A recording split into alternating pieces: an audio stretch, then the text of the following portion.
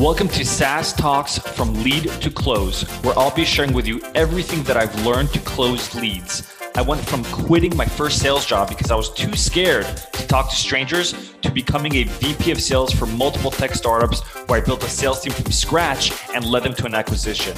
I'll teach you how to schedule more demos on your calendars, close at least 50% of your demos, and build a pipeline large enough so you're always hitting quota. If you're looking to scale, then turn the volume up. Hey everyone, so it's been quite some time, another week or so. I haven't been consistent. I apologize. And the reason why is my wife gave birth and been really just focused on that. But it's Saturday night and I'm recording a bunch of episodes for you guys and hopefully you'll get some value out of it.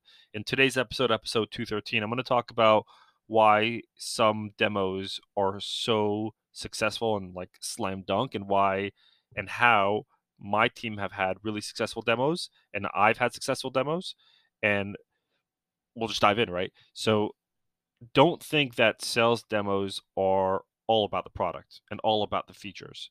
My most successful calls, my most successful demos were the ones where the prospect spoke more than I did. And I think the misconception is the best successful demos are the ones that you're showcasing the features and you're really highlighting the product in the best light. But that means that you're doing a lot of the talking. And I'm sure somewhere in gong.io, there's a stat out there that talks about having the prospect talk more is a really good sign. So how do you do that? How do you get the prospect to talk more, and how do you get those types of demos? So in order to get those demos, you need to practice getting good at demo engagement. And to get good at demo engagement, you need to have good questions.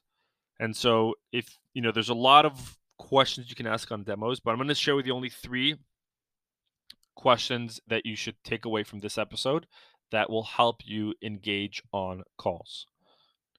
Number 1, first question is, what's the reason you're looking?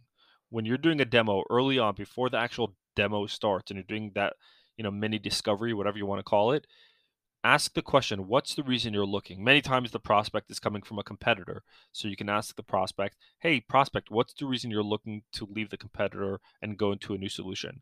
Many times the prospect isn't using a solution. So just ask them, like, hey, what's the reason you're now looking for a solution? Why now?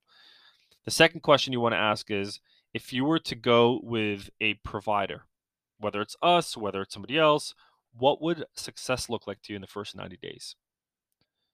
Essentially, what you're trying to get out of that question is for them to share with you their goals, what they want to accomplish, and what an ideal transition looks like and what an ideal solution looks like.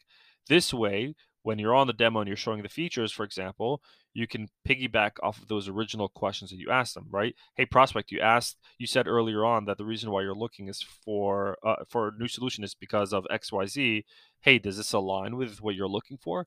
And then you create that level of engagement throughout the demo because you're leveraging and leaning on those questions you asked earlier. And the third question is, what's your current process of blank? So if you're selling CRM and it's a sales CRM, let's say you're selling Gong, right?